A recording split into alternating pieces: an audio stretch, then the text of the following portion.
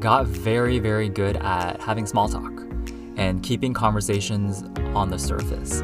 And it's so ironic that I'm starting this project called Gay Narratives, and it's a podcast where I will be talking about myself and my experiences in my life and sharing moments and stories and interviewing people.